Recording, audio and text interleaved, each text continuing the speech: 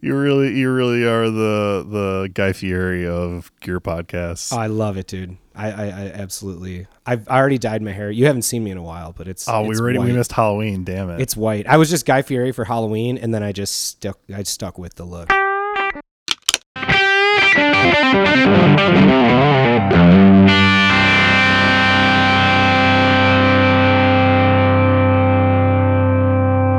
Dude, all right.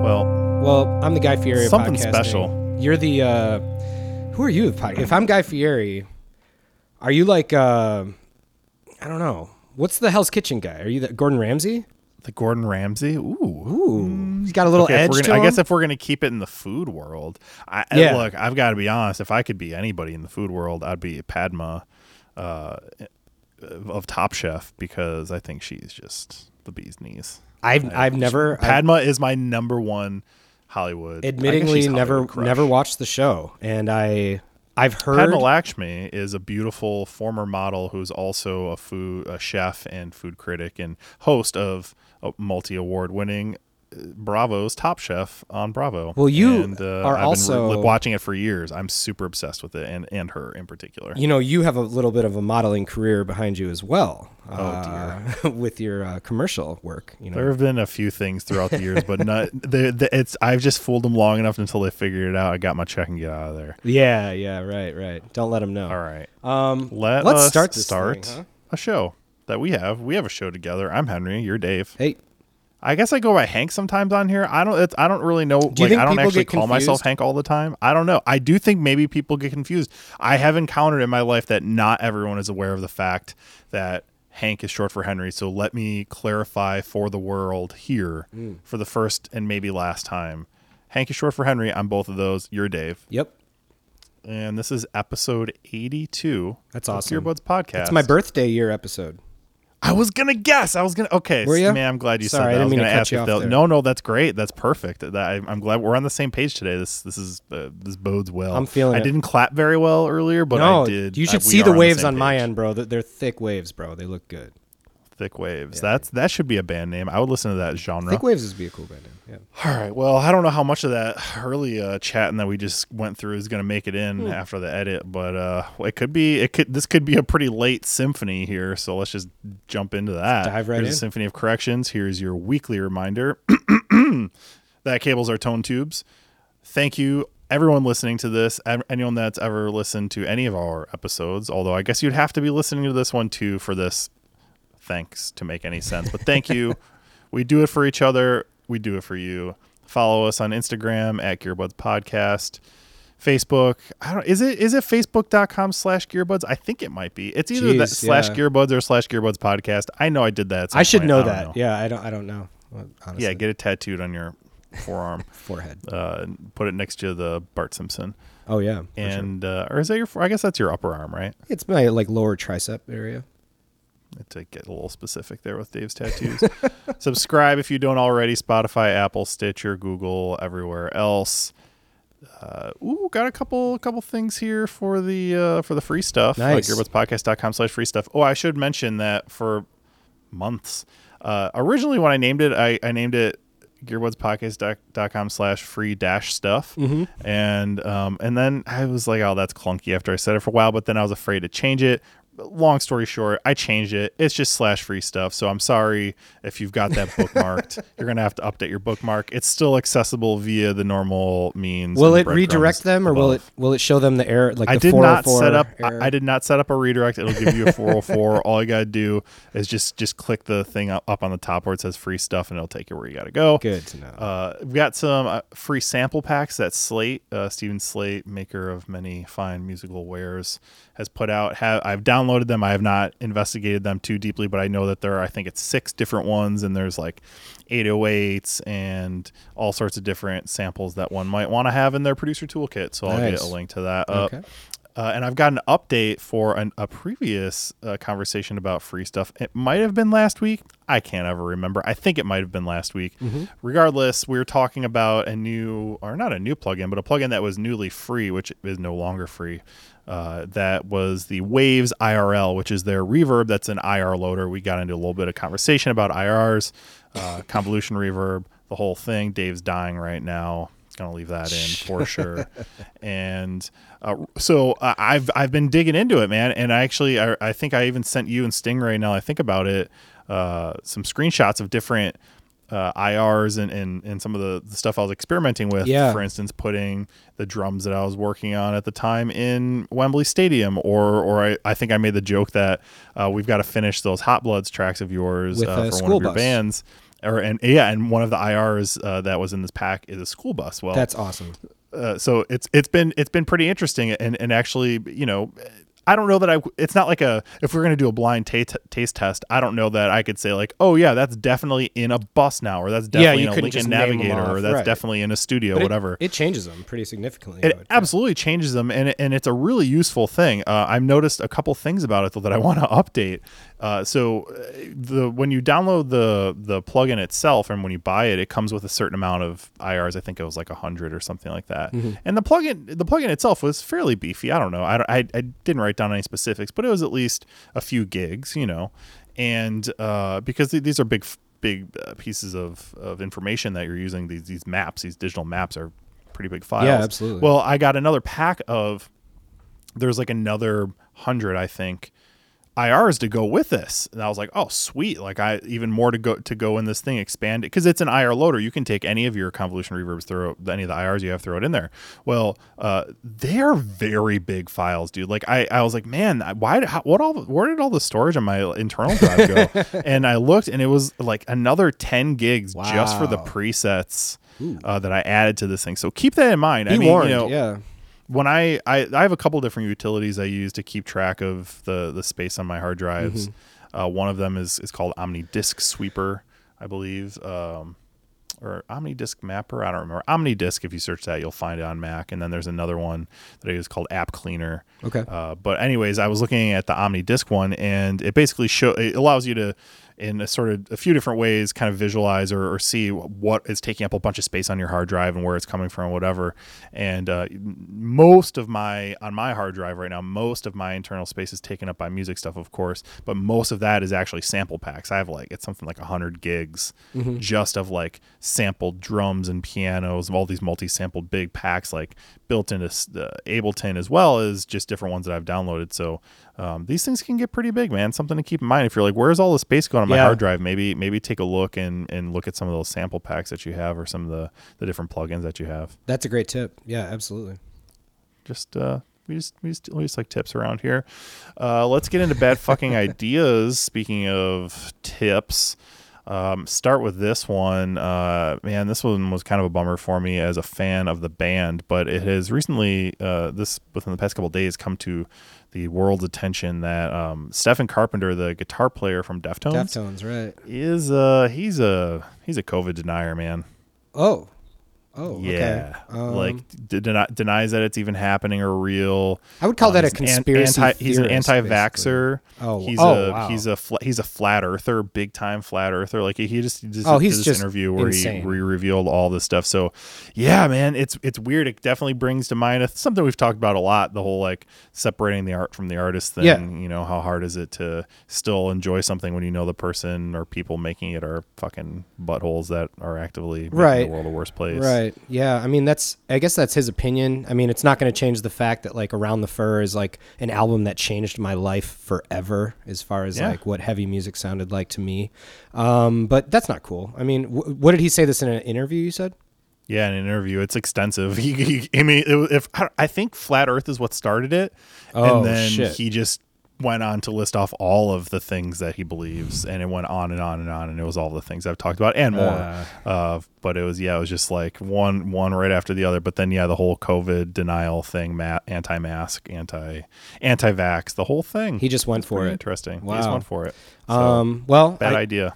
Yeah, super bad idea. I mean, I guess they're not playing like a show anytime soon or anything because of like his opinions, right? I'm sure they're still not, That can be argued, Yeah. Yeah, I just don't know if like it'd be one thing if he was like, "Oh, we're gonna go play a gig," like the dude from Smash Mouth. You know, it was like, yeah, I bet that there is some sort of like connection to rap metal revival going on where Deftones could get a gig. That's interesting little segue though, because one of the other things I wanted to quickly touch on, and I don't have all the specifics, and I don't even know if Ticketmaster frankly does, but Ticketmaster has announced that they're going to start doing this vaccine check thing. Yeah, or at their show where they can cross-reference your past recent negative test results before they would let you into one of their shows, and then I'd probably even do some sort of like temperature check, which frankly is not a very indicative symptom for the symptom for the COVID. But I don't know. What do you think about that? I think that's really smart. I think this is what we're going to have to do. You know, at this point, you're gonna, I think we were even talking about this on an episode or maybe just on the side, but if they come up with a way where, first of all, we need this testing thing to go a lot faster. And I know outside of this conversation, we've talked about testing and results and how long things can take. So I think a quick test is going to be the first thing that's going to help a lot of this go through. But then if they have like I think what they're talking about is some kind of app on your phone that says green light, you're good to go. Assuming right, like that what the Asian countries are doing that have been successful with isolating it, and assuming that can't get like tracking, hacked, and assuming it can't get hacked easily, or you can Photoshop it to make it look like you were, But regardless, I think that's what you'll have to do, and you might have to turn some people down at the door. And I don't see anything wrong with that. That's the way forward. I agree. If I agree with everything, and especially where you're coming from, and I think that part of it is wishful thinking in some ways. I guess the reason I say that is because if I can just be the devil's advocate for a moment, I mean, have you ever tried to get tickets on a Ticketmaster pre-sale and seen how they handled large volumes of crashing and apart? I have. I think I wanted to get that gives me pause when I think about them handling mass testing that puts my health at risk, knowing that their technologies are the ones at stake when that's determined. So I don't know, man. Well, I think they would need a second. Sure. I think they would need a second party to develop the app, to actually, like, it wouldn't be Ticketmaster's app, but they would be in partnership with the app, and then you would hope that developers who are smart enough to know, if you get tested, send it to this website, and you have to go through this app and put in your ID number, let's say, and it shows red or green, and you either have it or you don't. It shows when you were tested, what date, and I think all of that. I think that's a step forward in the right direction, man. I mean, this whole people are gonna cry Big Brother and invasion of privacy. Well, then just don't do it. Then you also don't get to have a cell phone, because guess what? Right? If you don't think they're already tracking where you're going and what you're doing, and I've worked in the world of tracking people on the internet. Like, I understand. Like, they're all you just have to give up that notion, or just get rid of all digital devices at this point. Go get one of those. What are those little smartphones? Or not? It's like an anti-smartphone. A little burner, man. Like go get a 7-Eleven burner. Even burners, you try. I mean, I've seen a Breaking Bad. They triangulate those MFers. They break that thing and throw it in the pond, and they still get it back and get the info out of it. So hopefully we can figure this out. But I think I remain cautiously optimistic. Yeah, cautiously optimistic. Maybe we'll see. All right, I like it. Good topic. Man. We're still in bad fucking ideas, so I want to talk about some Craigslist. Dude, there's been some heaters. Facebook and some dealing and some heaters coming through. I love it, man. I've got a couple that I actually screenshot for this week. I'm not going to read the entirety of them, but it's more so, I think these are almost Onion-worthy headlines, so I just wanted to make sure that these were, I don't know, that these were documented for history. This is gold, man. By the way, I want to preface, they're giving us an extra 10 minutes of content here. I want to thank the people out there who are posting these things on Craigslist. I love it, dude. I think it's Keep them coming. Keep them coming. Please. Here's this headline. We've got two. I'm just going to read it verbatim. Okay. Rickenbacker copy guitars. I want to buy yours. And then in all caps, they're not illegal. And then the copy goes on to in rambling, unreally capitalized or punctuated English, talk about why they're not illegal and they won't be confiscated and you can't be sent to jail. So I just need to know what's going on with this guy. Wait, what's going on with his life? I think I know what's going on. So he wants one really badly, right? And he thinks there's a group of people who own these lawsuit Rickenbackers who specifically want to sell them, but aren't selling them for the reason that they might get arrested. Am I on the right track here? Dude, I don't know. Let me read just one part of this. Okay, give me some more. The copyright owners can't have you arrested. Napoleon Dynamite is not real. What? Look at the Strat. There are millions of copies. Show me who has theirs confiscated. Proof is on your end. Duh.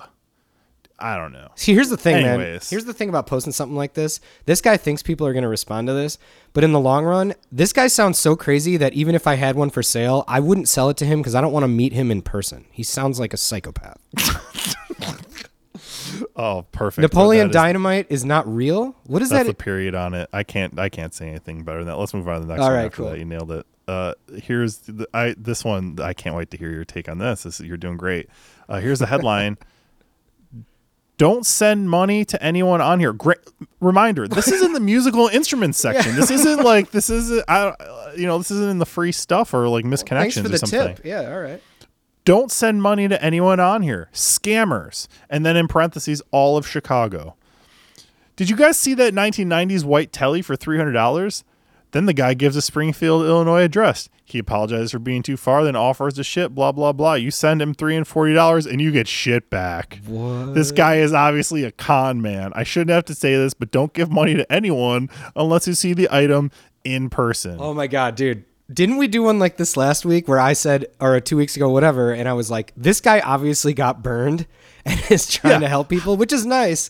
But it's like how he sent somebody $340, obviously. How much money did you send and who did you send it to? Yeah. Seriously. Yeah, I mean, why are you venting this at us right now? Because everybody knows this already. This is gold. I love this, man. I feel like Craigslist is getting even crazier, dude. And as somebody Craigslist is getting even crazier. Oh, dude, speaking of, by the way, I don't know if you've messaged anybody on there recently. No. There's a new double verification system on there where, it used to be, it'd be like, click to show email or whatever, and then you click another thing and it opens up the link in Gmail or whatever. Right. Now you have to do a double CAPTCHA where first you say, I'm not a robot, you click the thing, and then you have to do 2 sets of images, which frankly stress me out every single time. Oh, wait. I don't know if that is a motor carriage. Is it the one like, click all the bus. stoplights in these images or whatever? Like, but it'll be like airplanes or trains. Yeah, which one's a truck? Images will look sort of like airplanes or trains. It's really stressful. Those are weird. Twice every time you got to reach out. So I think that's probably good, though, because it's going to weed out the bots. Mm-hmm. Even though, I mean, we like some kinds of bots. We don't like those kinds of bots. Is that for that's for posting, not just that's for responding. For contacting. Yeah, posting there are no captions. Okay, let's not change that then, because I want to keep these kind of posts going. I don't want to make it any more difficult for these type of people to be able to post their feelings. But yeah, so you're saying if you respond to somebody, they make you be like, which one has a fire truck in it or whatever. Exactly. Speaking of, there's one coming down the pipe right there. Now. It is every week. Hey Gotta guys, leave it in. So yeah, no surprise. We're still recording remotely. This obviously. is the sub segment. It's called Fire Truck. Dave has a fire truck going by. All right, he's gone. Well, that's fun, man. You picked out some real gold ones, dude. I have to say, I think the best 2 I've seen so far. I agree. I've gotten in the habit of instantly screenshotting because they just get pulled. The guy who the guy with the Rickenbacker copies. I mean, and as somebody, look, here's the thing, man. I had that Rick copy for a while, that Ibanez 70s Ibanez lawsuit, super cool Rick copy. Just didn't play it that much. Ended up selling it, but I had it for like 6 years probably. When I wanted one and was trying to find one, which was even harder in like 2010 to find something like that. I looked up and down. So I feel this guy's frustration. This guy's at the point where he wants one so badly that he thinks people are hiding them from him. Like everyone's in on the joke. It's the no Homers Club. It's the no Ricks Club. Yes, for this guy. Yes, but I see a Rick in there. I didn't say no Rick. It says no Ricks. Maybe oh man, this is gold, dude. I love it. And by the way, as somebody who has owned a Rick copy, they're going up in price. Just buy the real thing at this point, man. The people are asking $1,000 for like a Rick copy now, which is insane to me. I got mine for like $250. Yeah, dude, the numbers are going insane. Save the pennies. Get yourself a real one. You won't regret it if that's really what you want. or just dude. I mean, there was some other stuff we can say about Craigslist and the fact that I've expanded my escapades into Facebook Marketplace. Maybe we'll get back to that. Maybe not. Because you said that. Yeah, but really quick at least. Yeah. I want to mention.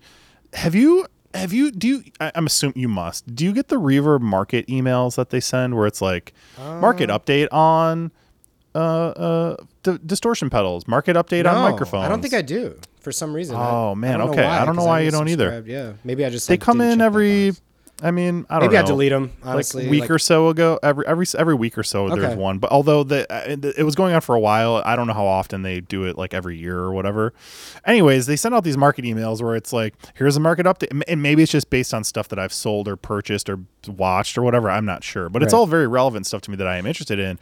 And every single one, because it'll say, here it is. The first thing they'll show you in the email is that here it is, the entire market, the entire subcategory versus where it is 1 year ago today. Right. Every single one is up.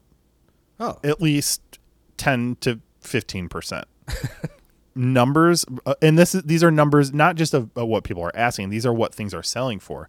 Wow. Everything is selling for substantially more money these days right now, man. It's like, it's wild. And I keep getting every it's like this running joke with myself where every time I get another one of these market update emails, I'm just waiting for one to finally say that something's down. It'll show, it breaks it down even more granularly. How specific is it? Yeah, I was going to say, like, it gets super specific. It'll tell you. Microphones. There's a bunch of different subcategories, and then within those subcategories there are subcategories, but it'll break, you can get access some of this data yourself on Reverb, but things like the top sellers and both in per unit and just total sales. Obviously that's to capture cheap stuff versus expensive stuff, and then it'll even show you how much an OCD pedal version 2 used to sell for versus what it sells for now, and that kind of thing. It's really informative, and honestly, at the larger category level, every single one is up. Of course, there will be individual pieces that are up and down or whatever. Right. But for the vast majority of everything, it's all up, and it's just striking to me how much more expensive stuff is. So I guess the point is, if you've got some stuff to sell, you can sell it. Seller's market right now. And I'll just do another little Reverb shill, even though they're not paying for this. They've finally added combined shipping, which is pretty rad. That's very cool. If you've got a bunch of stuff in your store and someone wants to buy a bunch of it, they used to make it a little more complicated than it needed to be to actually do all that. You had to kind of like fake it, sort of, just do stuff for free shipping or whatever. Now they've made it so you can just do combined shipping, all there, boom, bada bing. I've actually done this with pedals for someone before, so very happy to see that they added that on Reverb. Go sell a whole bunch of stuff to someone. Speaking of Reverb, I was talking about this, I think, right before we started recording. My buddy Paul, a former guest on the show, probably one of our first guests. Second guest. I was just looking at that. Yeah. He's picked up 2 really cool guitars recently. And the first one is a 1966 Hofner bass, the 501, like the Paul McCartney, original the violin bass. Yeah, exactly. I've played one before. They sound cool. If you want to, I love those sound things, like the Beatles, man, honestly. And they're so light. They're almost too light. I was gonna say, like, you almost feel like you're gonna crush it. Like, if you can't really like lay into it. You know what I mean? Like, totally. I really like to like push it against my body when I'm playing, like especially if we're rocking out. I feel like I would break that thing pretty easily, and I'm sure if I can, then you would probably too. He had it listed for 2 days, and it is gone. I was sad because I'm in a little bit of a quarantine right now, and I was waiting for him to let me play it, and he listed it and sold it immediately. So that guy, he made a good amount on that. So you're right, seller's market. Like, for what he had it listed for, I was like, oh, that's going to sit there for a minute. And I went to check it this morning just to send you a text about it to see how cool it was. It looks great, and it's gone. So He gone. And he also bought a 1924 Martin. Had it reworked over at I think he went to Fretworks up in Lakeview. Nice. And you would like that, so I'll send you that listing after we get off here. Maybe I'll post it. Oh, you've shown me that bad boy. Did I? I think I showed you the Husk when he bought it. I think you showed me the before. Yeah, dude, so shout out to those guys, man. They did a job on it, man. I mean, they put new nut in, new bridge, obviously restrung it. I think they did a little bit of fret work, bracing, all kinds of work it needed. It wasn't cheap, but hey man, if you get to play a 1924 Martin anytime, that's the opportunity. So very cool guitar. So I just wanted to throw that out there. And I wish I had his screen name to shout out, but I don't know it. So if you want to find his screen name, 1924 Martin, there's probably only a find couple that of like them away. episode 7 or something, whatever you was Literally, on, dude. and then listen I think to it was that, one of the first guests we ever had. Actually. I think Dan Lou was Dan the first Lou, guest, yeah, and then right. and then Paul was number 2. Yep, absolutely. So banging. So that's it. I got one more reverb thing real quick. This semi-reverb related. So we talked about it before, but good friends of ours and future guests for sure that will be on the show, Dan Orkin and Michael Lux, have made, and along with a number of other people from Reverb.com, have made a movie called The Official Pedal Movie, dude, and the Pedal Movie, and it's coming out in January, and the trailer is officially out. It's looking amazing. Yeah. Super stoked about that. A lot of our friends in there, which is super cool. That's really cool. It's former guests and friends, former guests and future guests and friends and makers of the things that the reason that we have this and do this thing. So I'm very stoked. I am too, man. And if you haven't watched the trailer, go watch it. Yeah, definitely. It's called The Official Pedal Movie, right? It's called The Pedal Movie, but I think it's called like The Official Pedal Movie, maybe on the socials or something like that. I'm not really sure. They're easy to find. Go to Reverb. They'll show you where. As a Dave's Doc guy, I was thinking, we did talk about maybe one day we'll do an episode where both of us watch a doc together and record. Dude, you're giving away our future Patreon plans right there. Oh, is it a Patreon? Did we just unveil too much? We can't say anything more. Can we? All right. Well, this might be the movie for it. I'm just saying. Oh, we're doing a special for this movie. Like, even if it's not related to what we were just talking about, we're doing something special. Something special for the release of this. Maybe we could do like riff tracks. Yeah. Have you ever watched any riff tracks? Yeah. A few of them on YouTube. Where we just like make fun of stuff going on in the movie or whatever, just like Mystery Science Theater. Yeah, style. Mystery Science, little Beavis and Butthead action. That's style. what we'll do. All right, cool. And then we'll jam over it so nobody can hear what's going on in the movie. Mm-hmm.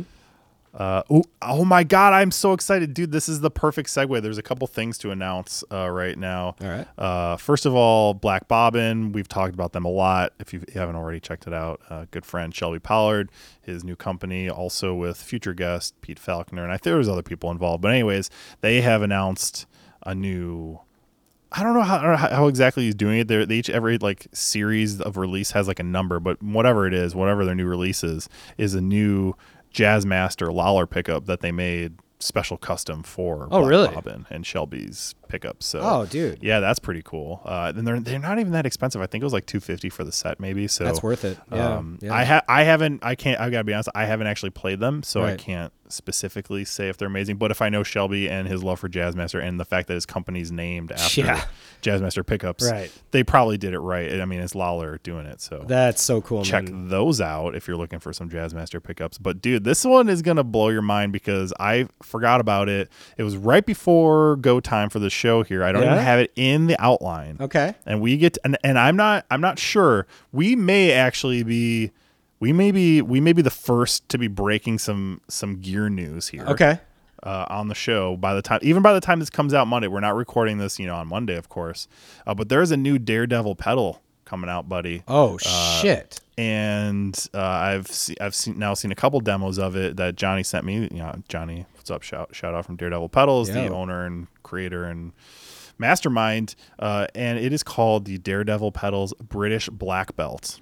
Oh. And I think this is the coolest shit ever. First of all, it sounds amazing, so let me just get that out of the way. But it really, just like when you hear what it is, what does it do? I think you're gonna dig it, dude. So I mean, we all know Daredevil pedals. They do kind of like no fuss, straightforward, badass sounding stuff. Well, what Johnny did was he took the circuit from the Marshall Microamp. The little like tiny little practice amp that looks like a little baby stack. Yeah, it's cute. That people have used. It's like for years. 5 watts or something like that. Oh, it's probably less than. It's like probably 0.5 watts, honestly. But people have used that for years. I mean, like the mini amp thing is a very well-known, hidden secret kind of thing where it's like that's a great way to get huge guitar sounds is mic one of these up. Well, he took that circuit and made it a pedal, so you can then run that into your like regular awesome Marshall or guitar amp or whatever, and it sounds fucking awesome, dude. It's like it sounds different than any sort of like it sounds kind of like a Marshall in a box pedal, you know, your Zvex box of rock. Right. Or there's a number of pedals that do that kind of thing. It sounds sort of like that, but it's also kind of different, and it's unique because I have never heard that circuit in that context. You know, like I used to own one of those little Marshalls, and like I know what that tinny little thing sounds like, but I've never heard it in the form of a pedal that I can then run into like my Balthazar amp, for instance, or a Fender or whatever. Right. So super excited about that. He's got one in the mail for me. I'm going to be doing a cool demo, and in fact, might have to get you involved in that, but we'll sort that out behind the scenes. Dude. Yeah, of course. But here's the one thing that I want to say about it too that I think is like the best feature of it, and what will probably, other than the fact that it just sounds good as a distortion box, what will put it on people's pedal boards is it has, I think it's called like the tiny switch, and he actually spent like months working on it, where if you flip the switch down, all of a sudden that sound that was like your normal big rockin' distorted guitar sound now sounds like the really tiny speaker sound coming out of that little Marshall amp. Oh, cool. The little Marshall practice amp. Shit. So it can still do the like little tinny, like the broken little radio speakers sound or something. Exactly. Yeah. And he said that, and it sounds really cool. And he said that was the hardest part, because doing the way that, you know, sort of like a on paper engineering way that you should theoretically be able to accomplish it did not work. And he said it just created this like insane feedback. Right. So he spent like months actually tweaking that part of it, but it is tweaked. I think like Cyber Monday or something, maybe it's going to become available. So that's coming up soon, but this might honestly, he gave me the okay. I asked him, but this might be breaking world news. Whoa, dude. Here, buddy. I know. I can't fucking wait to hear it, man. I can't wait to do a demo. I've told him that I want to do something sort of like full band style to put it in context. So yeah, maybe we'll have to get you involved one way or another. Throw a little bass through there, dude. I'm in. Let's do it, man. That's fucking awesome, man. And congrats to Johnny and all his success with that pedal company. That's we mention the what was that Foo Fighters thing that the guy was wearing? That's right. That was super cool. We didn't mention that there was a new Fresh Pots. Yeah, Fresh Pots video that came out, which of course is just, I mean, one of the funniest things ever, frankly, in my opinion, and probably one of my top 10 most rewatched videos ever. Yep. But they did a new video where it's like Fresh Pot Tricks, which was like an antidote sort of medicine to like deal with your addiction to fresh pots. It was great, man. It was like a Viagra. One of the commercial. guys, one of the dudes in the commercials wearing a Daredevil shirt. Yep. So that's badass, man. Making it all the way out there to LA, and he's Hollywood as shit, dog. Fuck yeah, dude. British black belt. I'm stoked. You're stoked. I can't wait. Get hyped. Maybe. Now I have to throw the hype. Check out the hype, black belt, dude. And see what happens. Yeah. Absolutely. Oh man, we've got some more gear news. We can get into that later. I feel like it's time now for me to be able to say that my favorite two words that I get to say every single week. Dave's Docs. Nice. I got. There's gonna be some nice delay trails on that one. I can feel it already. I gave you a little mini drum roll too. I know. I loved it. I heard it. Awesome.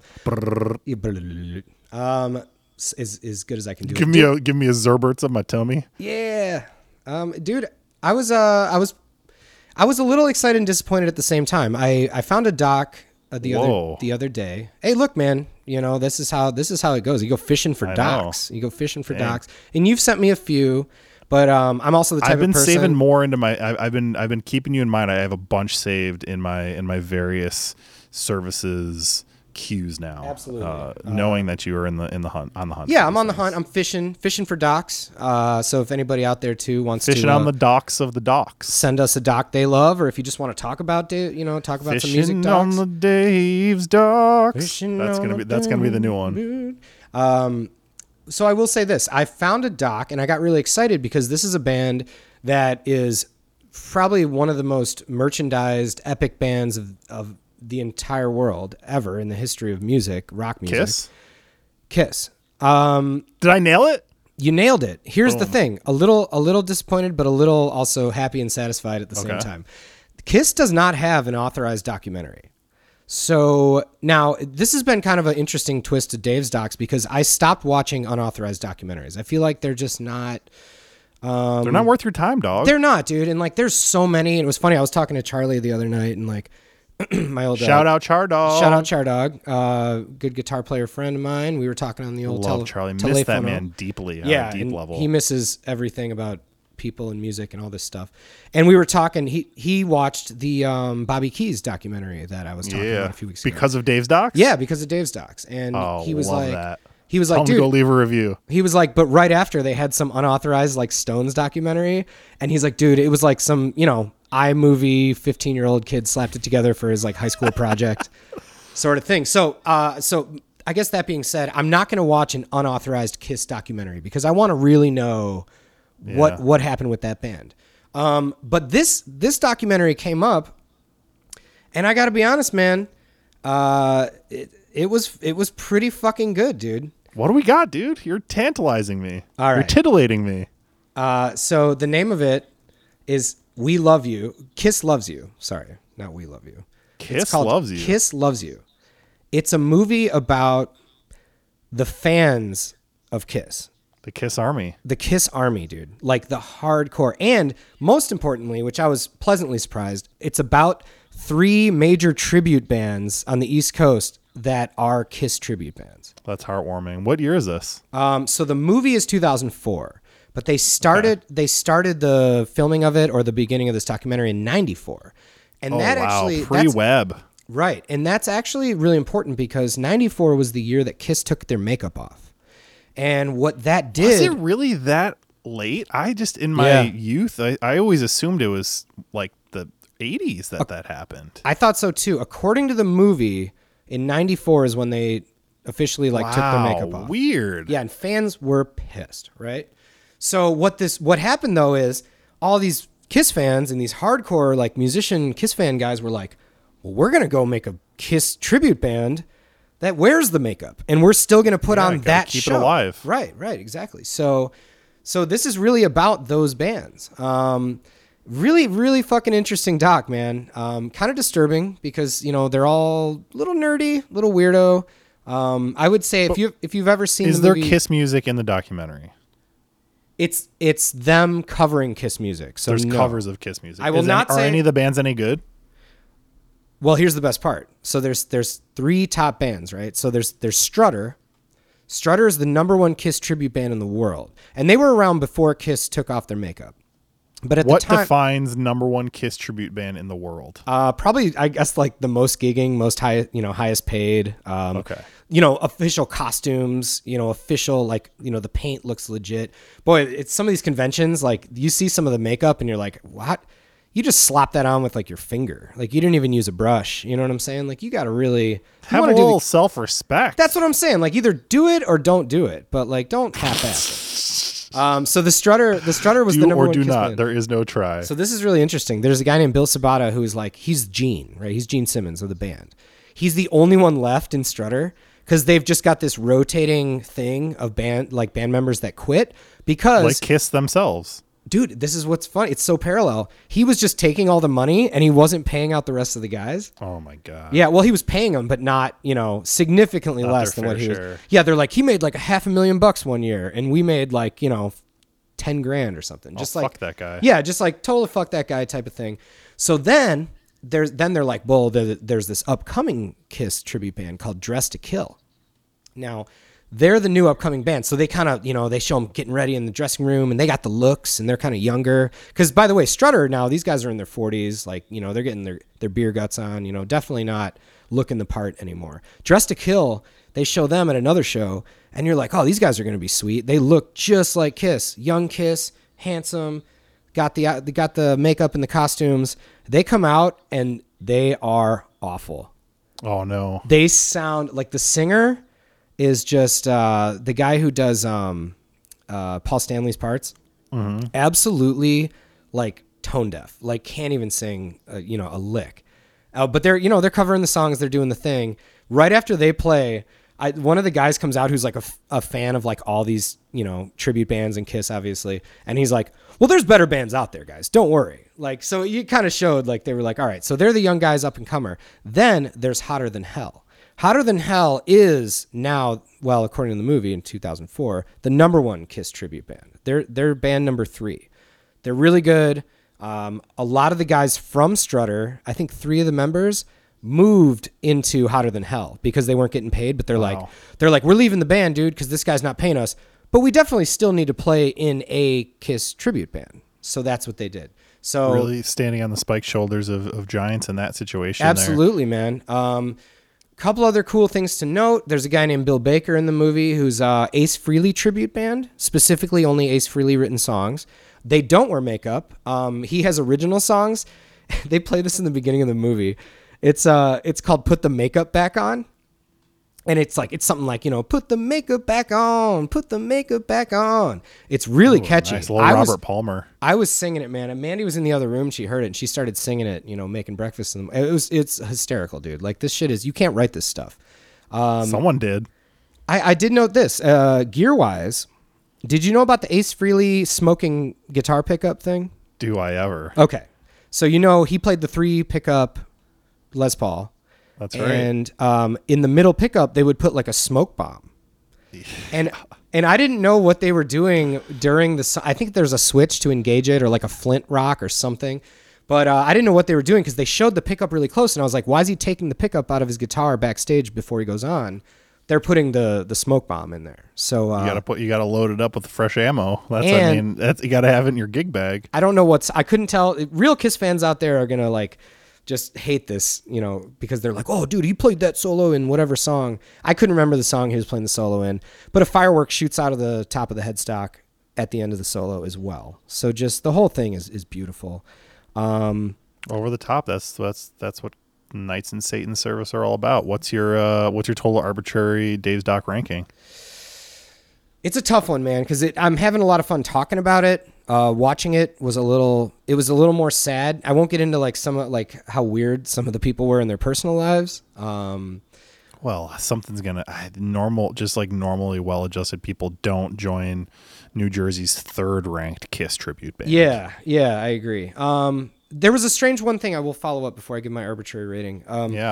There was the 2 guys, the Bill Baker guy who was the Ace Frehley tribute band. He actually became friends with Ace Frehley, and they play like a message that Ace Frehley left him. He's like, "Hey man, it's Ace, just wondering how you're doing." Blah blah blah. He used to let him follow him around, right?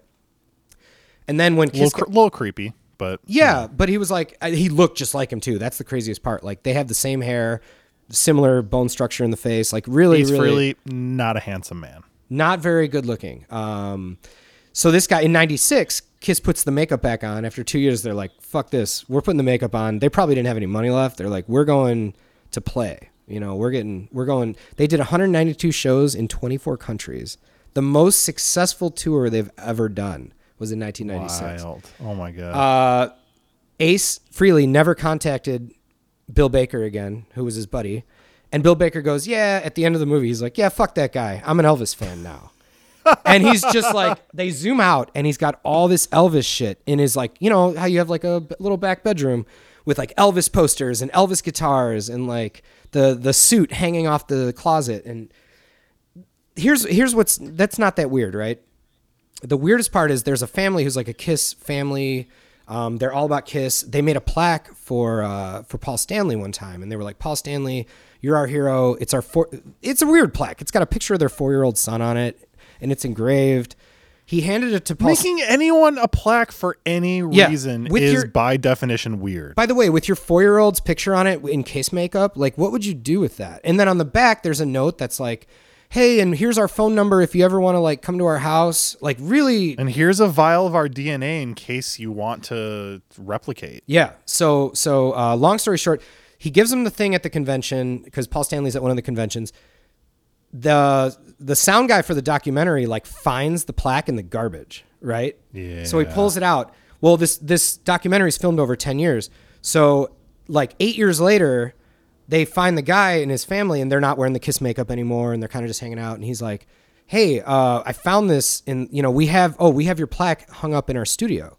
And he's like, oh, with all the Kiss memorabilia? And he's like, no, we hung it up because we felt bad because we found it in the garbage that day that you threw it out. The guy literally turns to him and goes, I don't really give a shit. I'm an Elvis fan now anyways. What? Swear to God. Both of them? They don't know. Those guys do not know each other. This is just some random. So what I want to ask you from a psychological standpoint is what happens with the Kiss thing where you switch to this Elvis thing? Because that's what happened at the end of this movie. It was kind of a M. Night Shyamalan sort of twist. There is no way you could see that coming. Mm-mm. I don't know. I mean, obviously, people that are that obsessive about it, Right. It's never about that which they're obsessing. It's about their own obsessive tendencies. So Yeah. it's not surprising to me that they would get rebuked by someone and then turn that attention elsewhere. But why Elvis, man? Dude, I have no Right, fucking but clue. yeah, like That's how so random. weird. That's literally how the movie ends. Is like the kid's like, "Well, we don't care. We're Elvis fans now." And I'm like, "Wait a minute! The guy 2 minutes ago just said he's now an Elvis fan." Yeah. I think it almost has something to do with like the amount of collectible items from that artist. Like if Well, you think sure. about like the most marketed artists in history, obviously I the think you're Beatles right, would dude. be up there, but Elvis. But just in and, terms of merch Yeah. and gear, Lunchboxes dude, I am not like I'm a fan You have an Elvis with guitar. Elvis. I own an Elvis guitar. That's what I was gonna say. Like there is just Elvis everything. Just so everything. yeah, same with Kiss. I mean, you could be buried in a Kiss casket. That's I'm sure that's been existed done. for literally for decades. You've been able to buy a Kiss casket. Yeah, a Kisket, if you will. Anyways, All right. I just wanted to wrap it up with that. That's what made the I'm movie glad really you did, interesting. especially because I will never in a million years ever watch that, and I Yeah. would imagine anybody listening to this will agree. So you gave us the best parts. All right. Well, now give my us my favorite part, which is your ranking. my arbitrary ranking for Kiss Loves You. I'm gonna give it 2.5 out of 5 stars over your left eye, and that's all I can do. You know, Poetry. shout out. Well done. I want to move it on to my favorite segment of the day, No, it's not. Hank Hits. You liar. It's bad fucking ideas, and we both know it. It is the Craigslist thing. I got to be honest. The I know. subsegment. Of course, of I don't Craigslist. blame you, man. This is the thing is that I've realized about Hank Hits is that while people have told me that they've gotten some good recommendations, even former guests have said, "Oh, I checked that thing out that we were talking about," and so that's cool. But a lot of it is for me. And just like re-exploring and reappreciating things that I already love enough to have spent money on and cherish, but just sort of like reconnecting with it on a deeper level, learning a bunch of stuff that I didn't know already. I want to remind our fans that if you do want to hear any of the albums that Hank's talking about here, Gearbuds Podcast Spotify playlist, Hank Hits, you will find them all on there. That's true. They're all there, and I do make a special effort to try to only choose albums that I can then share via Spotify because interesting. I mean, otherwise I'm sure you got some what's underground really the shit point? that's like definitely not on there, right? There have been a few things actually where I Oh, the one last kinda week was surprised. interesting. If you guys haven't listened to the last episode, 81. Yeah. Well, you can get one of those songs on Spotify, Right. but the physical actual- copy of what yeah. you were describing, and I won't spoil it for people who haven't heard that one. The physical record sounds incredible, just the way it was. just gonna say it's plexiglass. Yeah, a square piece of This plexiglass. this week's entry is not on plexiglass. Okay. It's on just regular old vinyl. It's on some old vinyl because it's an older record. Are you a fan of Devo? You know what? I actually got the chance to see them live one time. Not too long ago. Was that like Mars Volta or something? They played with. They opened for Arcade Fire. Oh, interesting pairing. Wait, That's no. right. That's right. Was it Wait. Arcade Fire? No, LCD LCD No. Sound System. That did happen. We had to dress up. It was funny. United Center. On the ticket it said, "Please wear formal clothing." That's oh, And dude, I went with that's Mark. right. I went with Mark and I Austin. remember that. Yeah, it was super fun. All right, well, we're gonna talk about Devo. But a little Devo bit this opened, week. and I will say, they fucking rule, dude. Like, it's not just Whip It. It is like they have fucking bangers, dude. So please, let me know what's going on here. Well, we're gonna start off with where they started off, and that is their 1978 debut record entitled "Q, Are We Not Men? A We Are Devo," and it came out in 1978. This one, so let me talk about. From the top here. I kind of want to talk about the physical copy itself, which I normally talk about at the end, but for a reason. For a few reasons. One, I bought it on Reverb LP, which we've talked about on here, and it no longer exists. So it exists as this sort of like record of I guess no pun intended of that having existed, but also. It's extra special because it's first of all it's an original pressing from 1978, and second it was from Moby's personal collection. like the Moby, like that Moby guy, Yeah. sold a bunch of his records on Reverb LP, and I happened to look right when he posted it, and it was a totally reasonable asking price, and it's a record that I'd always wanted to own. So I was like, That's all right, awesome. I'm buying Moby's personal childhood copy of Are We Not Men, We Are Devo, and that's what I'm so holding in cool, my hands man. right now. You know that probably influenced the shit out of him too. I mean, you know. Oh, for no as doubt a about musician, yeah, that's fucking it. awesome. How could it not? So Tell us a little bit about it. yeah, it's an awesome record. No, it was. I do actually good. really love it.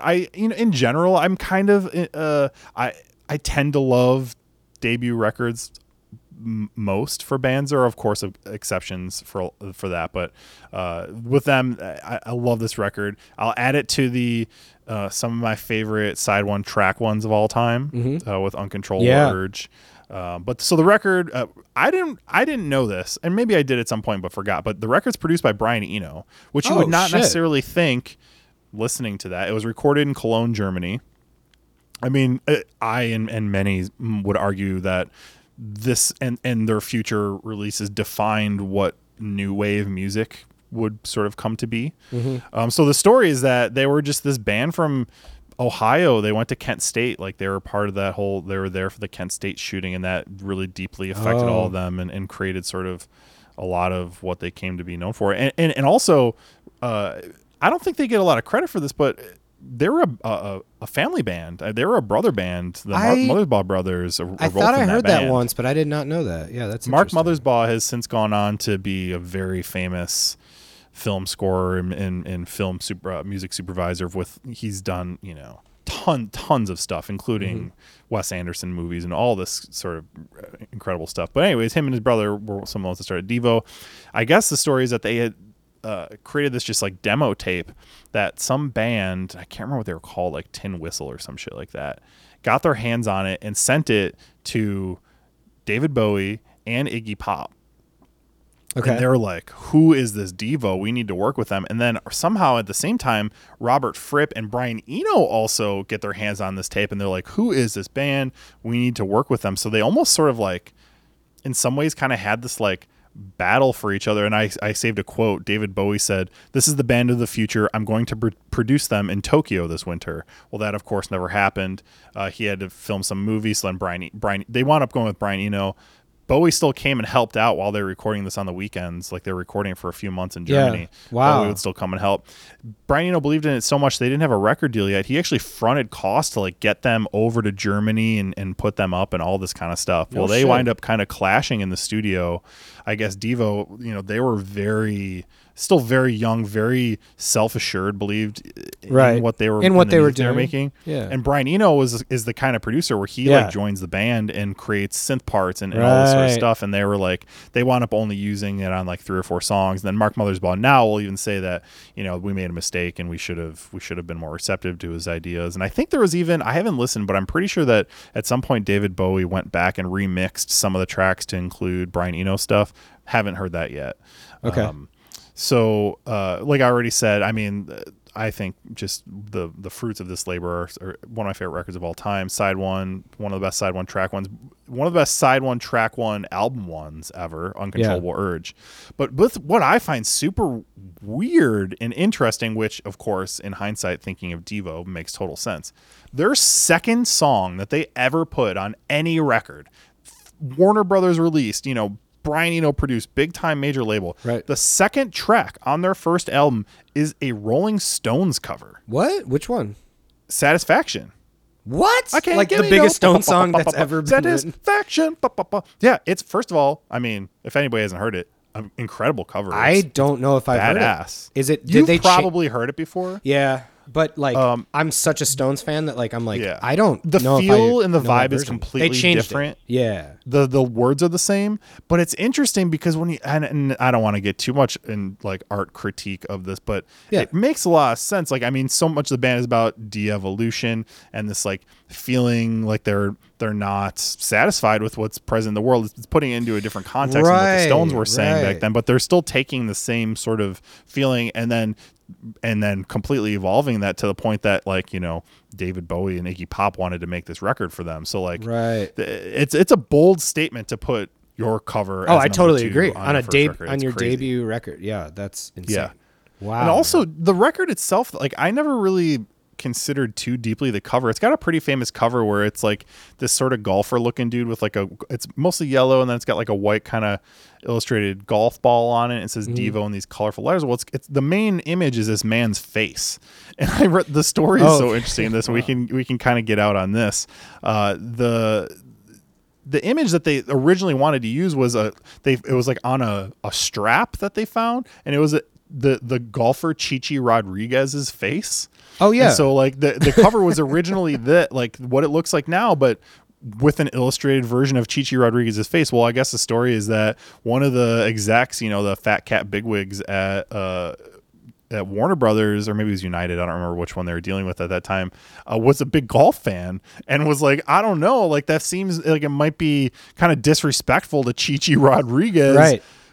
I don't know if we can use this. And it was like the day before press. So what I guess Mark Mothersbaugh had in the meantime made a composite of a bunch of like presidents he didn't like's face, like Nixon and stuff. So they took the Chichi Rodriguez image, superimposed that with the composite of all these presidents' faces, and that's what the image is on the cover. They've eventually released one of the singles from the record is the exact same artwork, but with the original Chichi Rodriguez image, which I guess he gave the blessing, Right.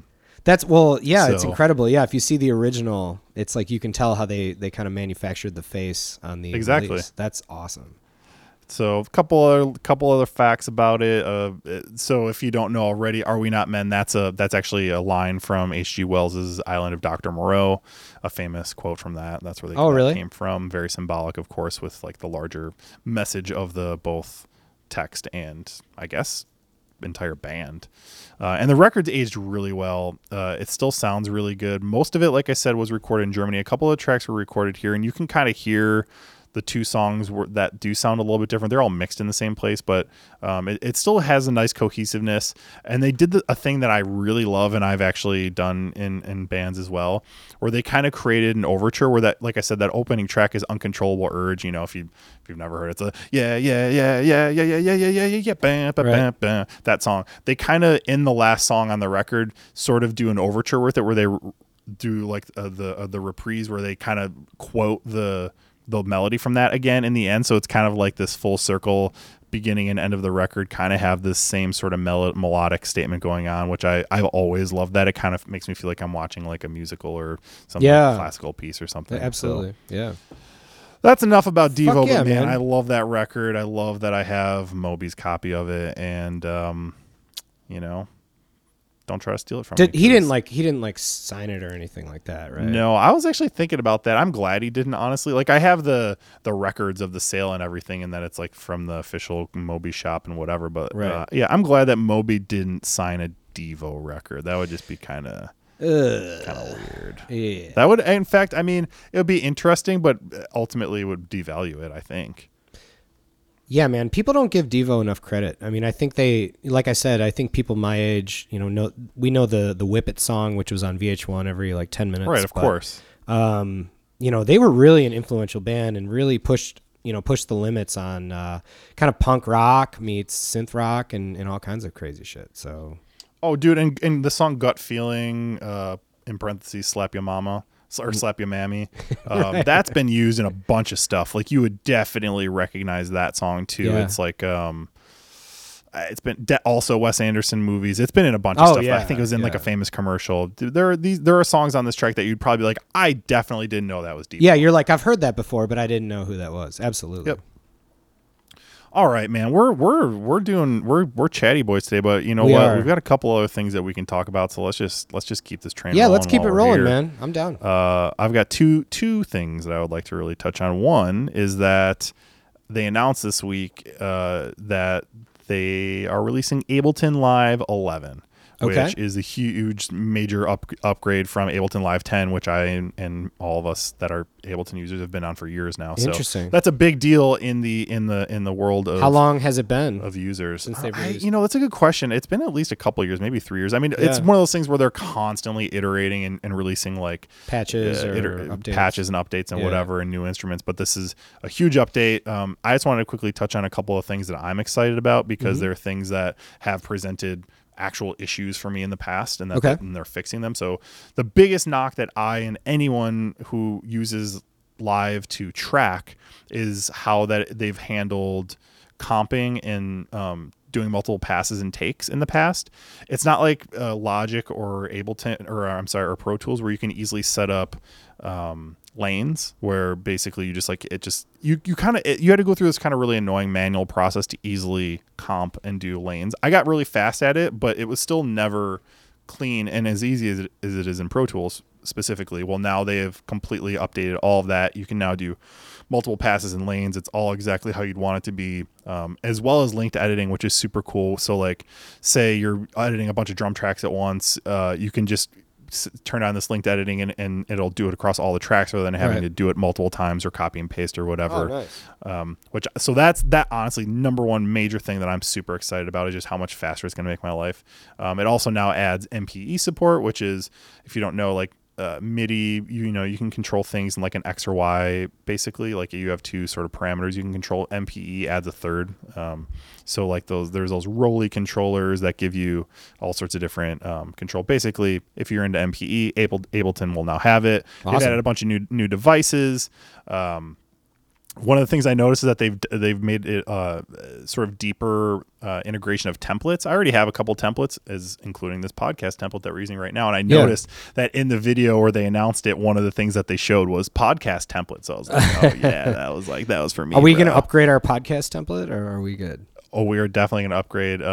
Last thing though, that I think this might be the sort of killer feature for a lot of people in terms of live use, which obviously it's called live. This from its inception was designed to be a piece of live software. Well, It has the coolest feature now that I've ever seen in Ableton, which is it has, I think, I'm trying to remember what they're calling it. It's like real-time tempo following.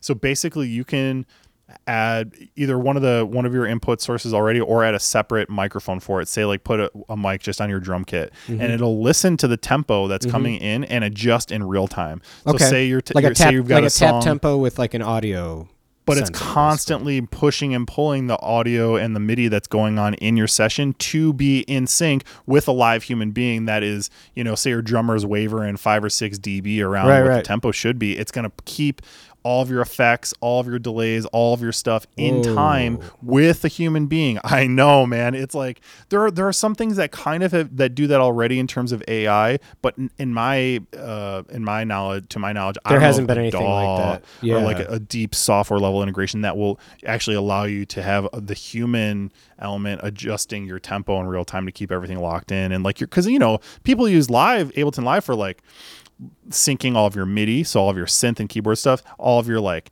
guitar changes, say like you're using a Kemper, you can switch all of your patches on there for all of your lights. So now you can keep that stuff in sync, but keep the human element, the person playing a guitar or drum kit or whatever in control, where you're no longer the slave to the click track. The click track becomes the slave to you. Wow. They flipped the script, man. That's fucking amazing. I can't wait to get my hands on that. Seems that alone, that and the comping seemed like the price of admission worth it to me. I don't know the pricing for everything because I own the highest Live 10 suite, so I can only see the upgrade pricing to go to 11 suite, which is right now I think it's like there's like a pre-order pricing. It comes out in the beginning of 2021. The pre-order pricing is a discount. I think it's like I can't even remember, like $170 or something like that for me to update it. But it's that absolutely gonna be worth it, just for not only for those features but also for the extra instruments and everything that comes along with it. I am so stoked, dude. Do they give you a deal like because you're already a subscriber and all that? They do. So, yeah. So it's like, I think it was like $50 off or something like that. I can't remember what it is. Do you know if they changed the interface? No. So if you were to buy an 11 suite new, I think it's like $800, but since I already own it, I'm going to pay like $175 or something like that. It's funny, man, because I talked to you, and obviously, I feel like you're if I ever have an audio question or recording question, I go to you. You use Ableton, and most people do. I know a lot of people still use Pro Tools. Do you think Ableton is bigger than Pro Tools or more popular? No, probably not. Or is that just like an unfair question? In the pure pro world, Pro Tools still is number one. There's no doubt about that. Yeah. But the fact is that because the technology and the access is proliferated so widely, now you don't have to have like Pro Tools was the standard because that's just what everyone got in the studios. Well, now that everyone has it at home, kind of doesn't matter as much. Right. So as long as the audio quality is as good, I think that they're all interchangeable at this point. As long as the workflow is something that you feel comfortable with, I don't think there's really any major difference. That's beautiful, man. I can't wait. When does it come out again? Beginning of 2021. I don't remember the exact date. It's either January or February, something like that. Regardless, I am going to do the pre-order just because, like I said, it's like $50 cheaper or something like that, and I know I'm going to do it. The reason I didn't already is because I've still been kind of holding out, thinking that I might do this Luna thing. Right. But and I've been experimenting with it, and it's cool. The problem is I still don't have my Apollo at home is still FireWire, so I don't have Thunderbolt access, which means I don't have Luna at home. I'm going to be changing that eventually, so we'll see. Regardless, I'm still going to do it, man. I'm like I've been an Ableton user since I think like Live 5. Right. So right. I'm very deep in the ecosystem at this point. Oh yeah, dude. And for you, it's not going to be like starting fresh. I'm sure they're going to have, it'll be a pretty, I would assume, seamless move into the newer version. As far as key commands and stuff like that. All the key commands and all the hotkeys and stuff will stay the same. I remember there was a period where I remember going from Live 9 to Live 10. There was a period where I still kept 9 on my machine just because there were some sort of like incompatibilities and things like that, and you had to like kind of resave your files. But I can't imagine there being any sort of real issues moving forward. Well, I will celebrate that, dude. That's fucking awesome. I will celebrate that. You know what I'll also celebrate, man? Having a great conversation with my buddy Dave and having another great episode of Gearbuds. Did this already go by? I feel like we've been talking for 20 minutes. It's already went I guess by. it's been like an hour, so it's been more than that, my friend. Wow. Well, that's awesome, man. Well, shout out to Stingray. I know he's coming by. Tell him, will, yeah. I think if we ever do have a return guest, I think he should be the first one, just out of celebration for that. Unfortunately, we already did that. Well, just now, you mean? No, Dan Liu. Oh, you're right. Well, Dan Liu, yeah, because he came with us. Dan Liu's now been on 4 episodes. Yeah, that's right. Okay, you're right. That's going to be a tough one to top. Stingray's just going to be on the next 3 episodes to even it out. Oh, that's awesome, man. You just gave me flashbacks of the hotel room at Anaheim, which I missed. And us in our underwear. I can't wait until we get to do that again. I love it, man. Hey, buddy. I love you. I love you too, man. I miss you. Together. Yeah, we're gonna get some negative tests soon. We're gonna get back in. We're gonna get back into doing this in the same room. I think we are, dude. I can't wait. Hopefully as soon as next week. So we'll talk soon and have a good rest of the weekend. All right. Keep it sexy. You too. Still got to get that closing.